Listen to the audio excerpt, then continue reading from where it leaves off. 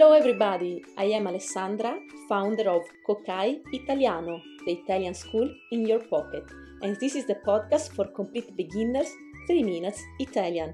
What is it about? Twice a week I will release an episode with basic Italian daily expressions to help you get by when in Italy, or just to give you a prompt to start studying the language of love, food and dolce vita. Are you ready? Iniziamo!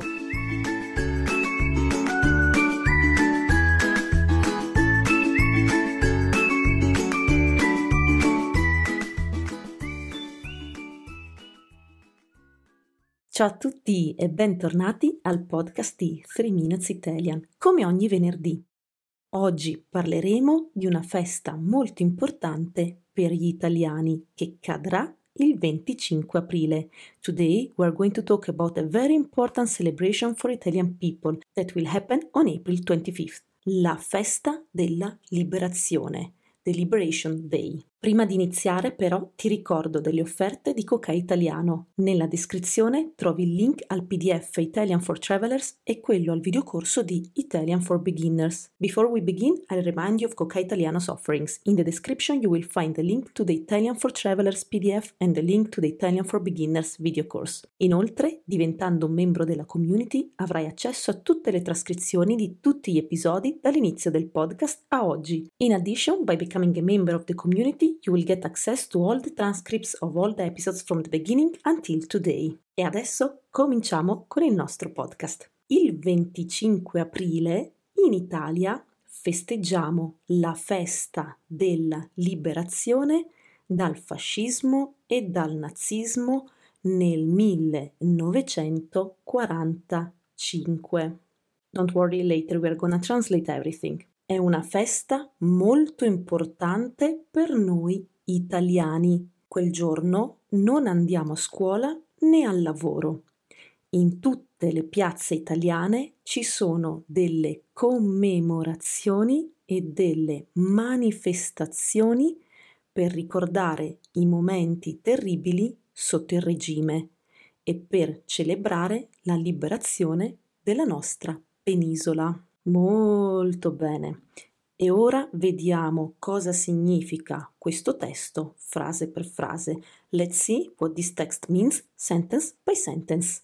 Il 25 aprile festeggiamo la festa della liberazione dal fascismo e dal nazismo nel 1945. On April 25th, we celebrate the holiday of liberation from fascism and Nazism in 1945. È una festa molto importante per noi italiani. It's a very important holiday for us Italians. Quel giorno non andiamo a scuola né al lavoro. On that day, we do not go to school nor to work. Notice here, né, with an accent on it, né. It means nor. Né means neither nor, for example. Non voglio né la pizza né la pasta. I want neither pizza nor pasta. And now let's continue with our text.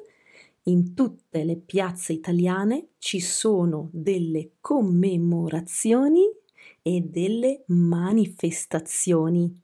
In all Italian squares there are commemorations and demonstrations per ricordare i momenti terribili sotto il regime e per celebrare la liberazione della nostra penisola.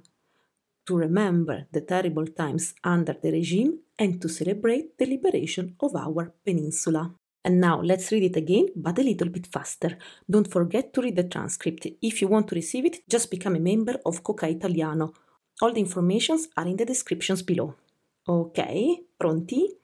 Il 25 aprile festeggiamo la festa della liberazione dal fascismo e dal nazismo nel 1945. È una festa molto importante per noi italiani. Quel giorno non andiamo a scuola né al lavoro. In tutte le piazze italiane ci sono delle commemorazioni e delle manifestazioni per ricordare i momenti terribili sotto il regime e per celebrare la liberazione della nostra penisola. Finito! Com'è andata? How did it go? E nel tuo paese si festeggia una festa così importante? Se sì, quale? Fammelo sapere nei miei canali. And is such an important holiday celebrated in your country too? If so, which one? Let me know in my channels. Ciao!